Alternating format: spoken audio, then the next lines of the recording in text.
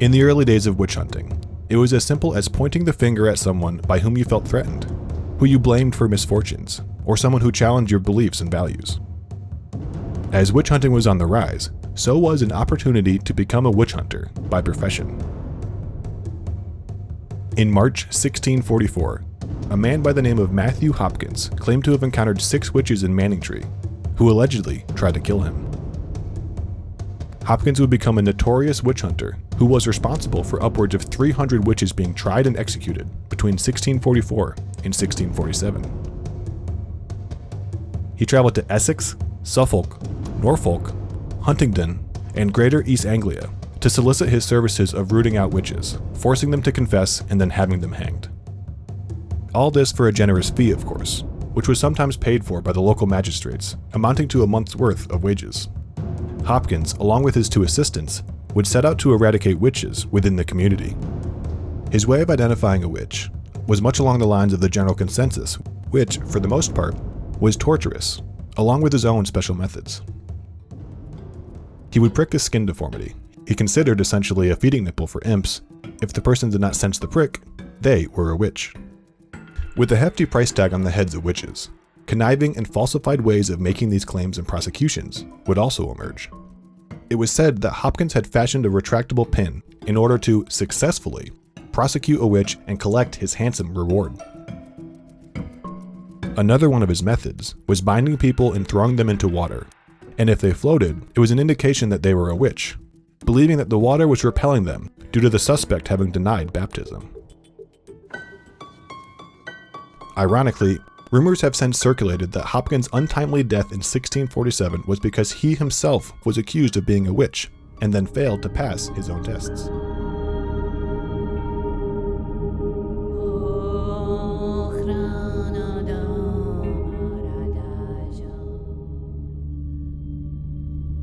Because it was a medieval prison back in the 1500s, and it's most famous for the incarceration of a very famous witch called Ursula Kemp.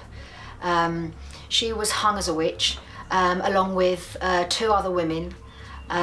She lived in this village, and she was taken. She was accused of witchcraft. She was accused of many things. She was taken along with 12 other women, all in all, out of the village, and many of them were imprisoned here. The 3 most famous ones we know, Ursula and the other 2, were also here, and they were the 3 that did that were hanged, that were executed for being witches. The house was also used for the imprisonment of women, children, men, for various other reasons. So it was, the house is most famous for Ursula Kemp, but many people have been imprisoned here and obviously died in here over the years. I came to live here. This is my childhood village where I lived as a child, and I'd moved out of the village, like most of us do, and I was working away, and I came home one day, and I was home for the weekend visiting friends, and I just saw this house up for sale, a for sale sign, and for some reason I just had to own this house. I really, really, really had to own this house, and I don't know why to this day. I was drawn to it, I was completely pulled to it, and got literally obsessed by it. I owned a house in Newcastle at the time where I was working, and I thought, well, I need to buy this house. So I thought I've got to sell that house. There were tenants in my other house, which I owned. And I did, I managed it all, and literally within weeks I was living here. So I was aware of the house, obviously. I used to walk past this house as a child, turn back from school. And obviously because it's a medieval prison and it's a very famous historical property, obviously people knew about it anyway, down to the history. I don't really know exactly what drew me to it. I don't know if it was a bit of that. I didn't know so much of the history at that point, though, to be honest. But I just had to buy it, and I did buy it.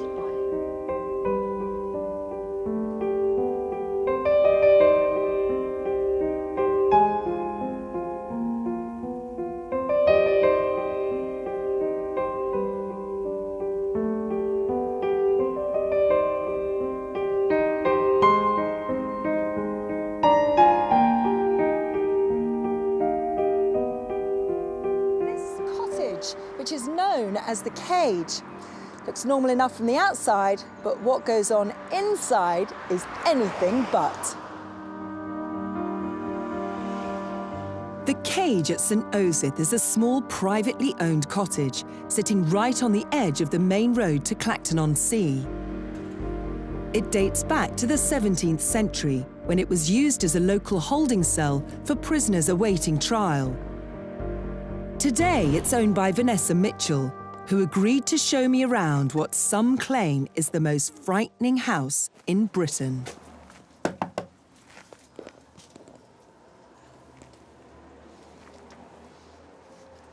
Hi, Michaela. Hi, Vanessa. Come in. Welcome to the Cage. It looks like such a sweet little cottage, but it has such a story, doesn't it? Yeah, it has many, many stories, the Cage. It's very, it's an extremely haunted property, to be honest. How long have you owned it? I've owned it for 7 years now. 3 of those years I've lived here, and the other 3, unfortunately, I haven't been able to. It's been left empty.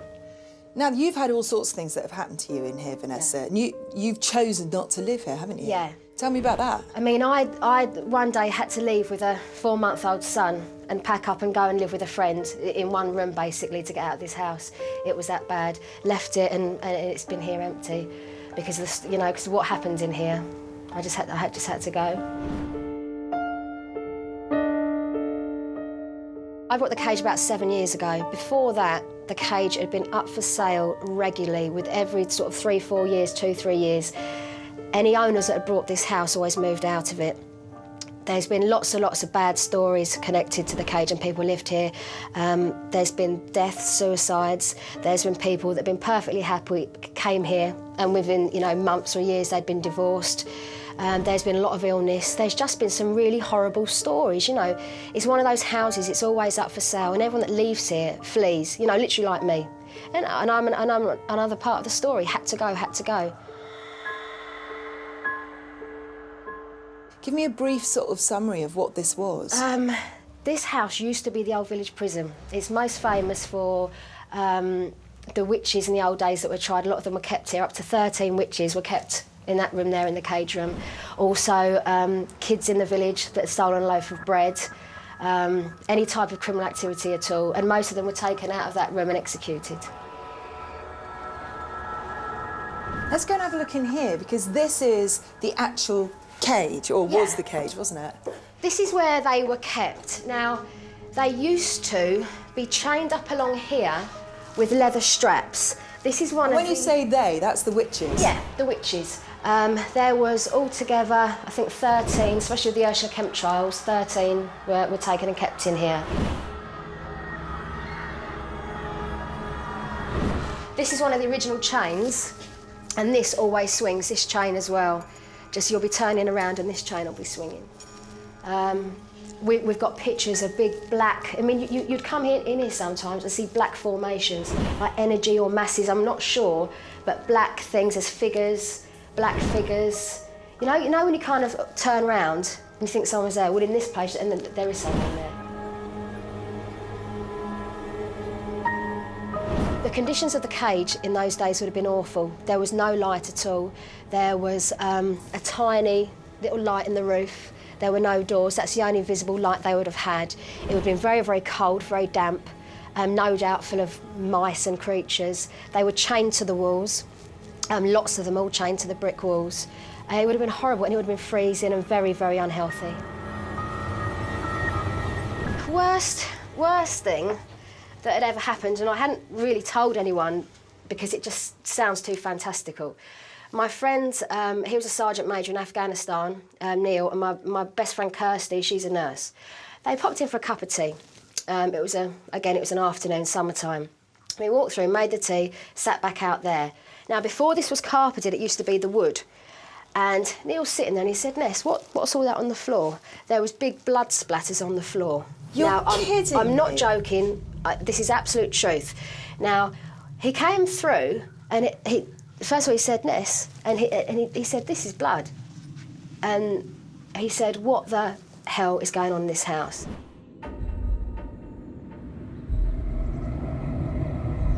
I've had some tenants ringing me up screaming, the activity at night up and down the stairs, cushions being thrown across the sofa, doors opening. One woman was physically kneeled on and she was in her bed and she was physically restrained in her bed. That was her last couple of weeks here. She again made plans to leave. I've tried to rent it out and nobody stays here long. Yeah, we moved in after Vess had invited us to live here.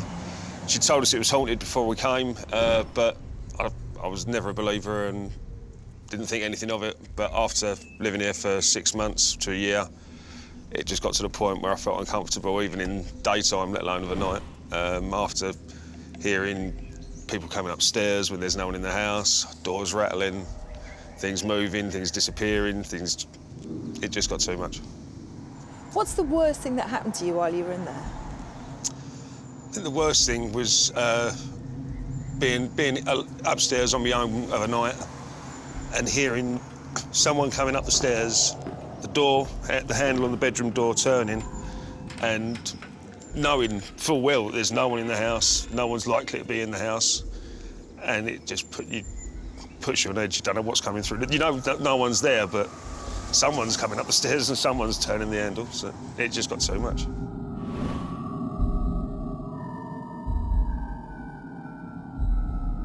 This is on the little downstairs toilet. There's a problem in here as well. Only quite recently, I was in here and I heard scratching coming from through this cupboard underneath from the floor. Now, first of all, I thought, scratching, what kind of noise was it? It wasn't like on tiles or it wasn't like on painted wood. It was as if it was coming actually from underneath. And it happened loudly twice. And then so I just got out again. I was only here just just clearing up and just had to go. What do you think that was? Well, there's supposed to be, every medium and psychic literally I've had in here in 4 years always say the same thing. They're buried underneath the floor. There's bodies underneath this floor. Now, for St Osyth, it's not out of the way because it's happened before. They found witches' skeletons and various things, bodies underneath floors. I think it may be connected to that, I'm not sure, but something's underneath there. Something's underneath here. And it was if, I'm not being dramatic, but it was if it's like, come on, I'm here.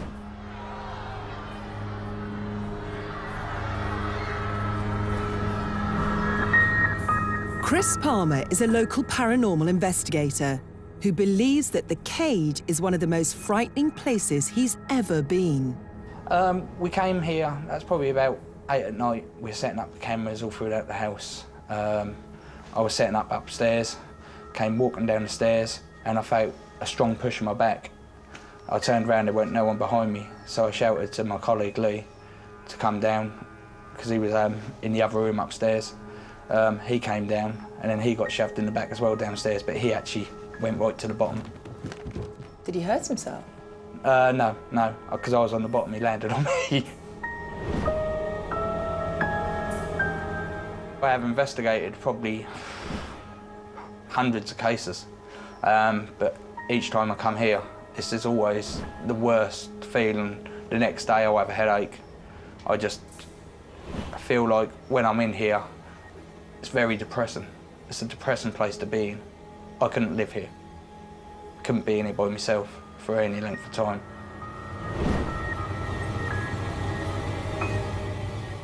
There was also one story of a gentleman that came here. He was with a ghost investigation team. He was a huge man. He was a debt collector. And he showed me his arms. He had stab wounds. He was a big, big man and not very easily intimidated at all. And he was in this room doing an investigation. And he said he got physically pushed into the wardrobe. Now, he said to me, Vanessa, look at the size of me. And he said this thing actually physically pushed him into the wardrobe. And he was terrified. And that's the thing, you could be big and brave and all you want, like you say, the dead don't hurt you, but people like him who deal with the living every day on that kind of basis, and he was actually physically attacked in here. And there's lots more people that have been physically attacked. I've had people pushed in the wardrobes, completely in the wardrobes. I've had people scratched, where you can physically see scratch marks. There's also been tragedy recently in the cage as well. One previous owner hung himself in this property. And from what I can gather, from what people see, he doesn't seem to have passed on. There is a theory that if you do commit suicide, you don't pass over, or you have to wait before you're collected. That is an opinion. Whether it's true or not, we don't know. But unfortunately, the suicide of a recent gentleman in here, he doesn't seem to have gone at all. This house has been up for sale every 3 years for as long as I can remember. I've been brought up in this village as a child, and I didn't realise how bad it was, but I look back now, there's a reason nobody's owned this house for long. There's a reason people always leave, or kill themselves in here, or get divorced, or go mad.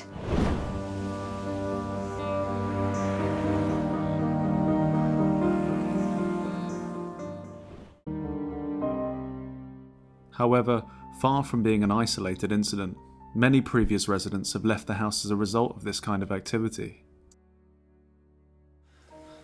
Nothing at first. I mean, you tend to ignore it or just try and rationalise it, I suppose. Like, you know, oh, that's nothing. It's an old building. Like, things creak, things like, you know, I mean, things happen. You hear things, but after it happens once, you put it down to that. It happens the second time, you put it down to that. It happens every day, and eventually you can't fail. I mean, I was a complete sceptic. I wouldn't have given you the time of day. I would have said you're all mad. But once you live in a place like this, you can't argue against it. It's fact. It's in your face every day.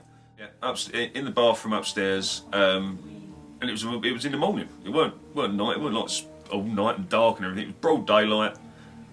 I was just had a shower, going to work, and there was someone standing behind me, clear as day, just like someone was just spraying the back of my head with that consistent while I was brushing my teeth. And it weren't like once in a blue moon. It was like every other day, every 2-3 days. Like, you'd feel it building up and building up and building up, and just go out, just like go to a walk, go to the pub, go somewhere else, go anywhere.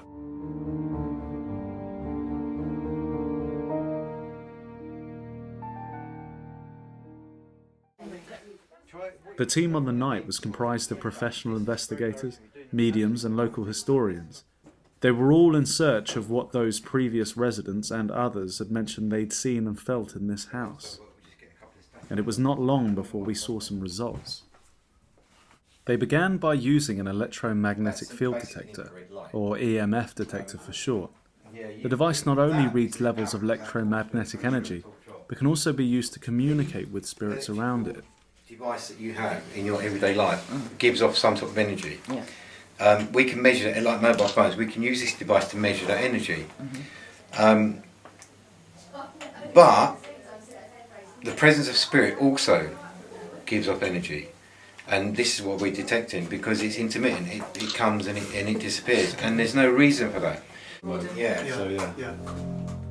After barely getting the device out of the box, it started responding incredibly well to the questions asked. That's really strong. Keep coming towards me, please. Are you female? Make that flash really fast if you're female. Are you male? Can you stop? Stop. Oh! If you're questioning the sensitivity of this device, I had to hold a mobile phone right next to it just to purposefully make it beep once or twice. But this was different, and the readings much stronger than usual. Of you are here. Yes, I heard you.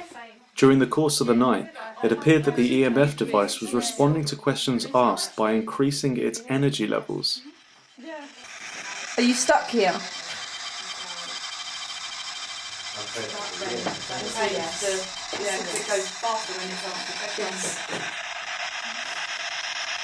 Are you stuck here? No. Are you happy here?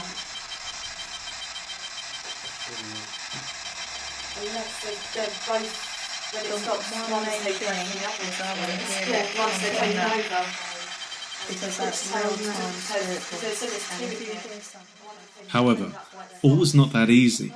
One of the mediums, Gemma, was forced to go outside because she felt the strong presence of a girl in agony in the house. She was just she was on me, and it just overwhelmed me because she was just there. I could hear her crying, I could see her crying, and it just really inconsolable crying, and it was just like no one listened. Why didn't they listen? Like, you know, no one's listening. Like, just getting angry and crying, and you know, when you get so angry, you just can't stop crying, and that just overwhelmed me. And I just... Gemma, earlier in the day, had envisioned something down the alleyway running behind the back of the house. We went down with the historian to see if she could better identify what it was she was seeing. Being carried, and dragged, like, mishappily. I've just got, like, at the moment, of literally someone just dragging, you know, someone along. I'm not picking up anything of, like, you know, of individual people. It's like I'm just seeing that happening.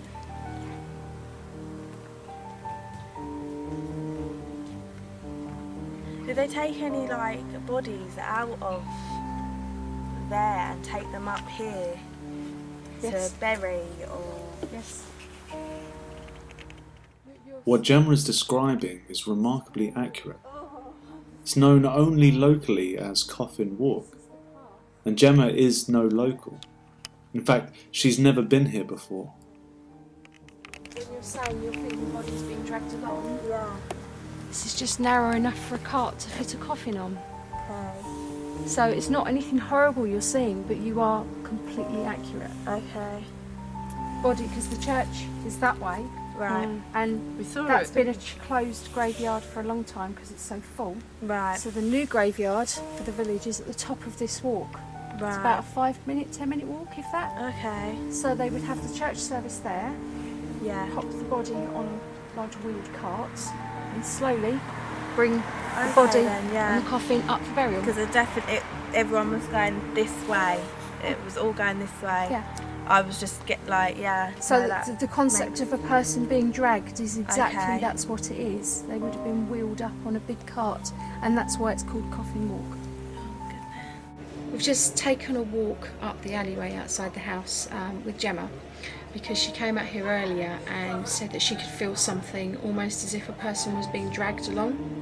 So I knew the reasons for that, and we decided to come back later in the dark when she'd had a little bit more time to think about it.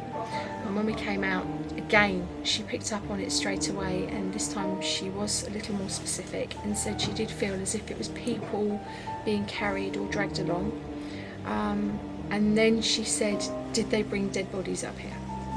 So at this point I then explained that the alley we're walking up to is actually called Coffin Walk. Locally it's known as Coffin Walk, and it was the pathway from the church up to the cemetery for burial. So yes, coffins and people were brought up there on a small wheeled cart, like a funeral procession, up to the cemetery. So the fact that she got that was very good.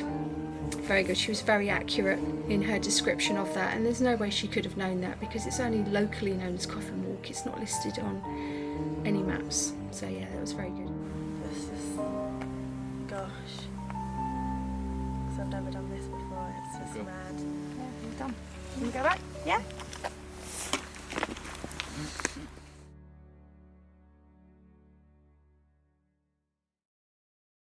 Earlier that day, I'd caught up with historian Charlotte, who explained what others had experienced in the upstairs bathroom. The same upstairs bathroom John, our previous resident, had once felt someone standing behind him. In fact, quite a few experienced mediums have tried, and they have literally recoiled and stepped back and refused point blank to go in there. They're just saying it's very, very uncomfortable. There's something, you know, if you want to use the terms dark entity, I don't know, but they really don't like being in there. Later on that night, I asked our medium, Gemma, to go into the bathroom to see what she felt. She, like others before, had the same aggressive feeling coming from the room. Oh no, fuck that shit. Sorry. No. Okay. No. It's horrible. No, How did you feel? no, it's just like this. Is it like pressure being released from the room? Like, excuse my pen, but get the fuck back out. That's what I just thought, like, no. Is it? Yeah. That's how I felt. What Gemma was experiencing mirrored other mediums who had gone before her. What added to the mystery, however, was the revelation that a man had tragically taken his own life right outside this bathroom door only 5 years ago.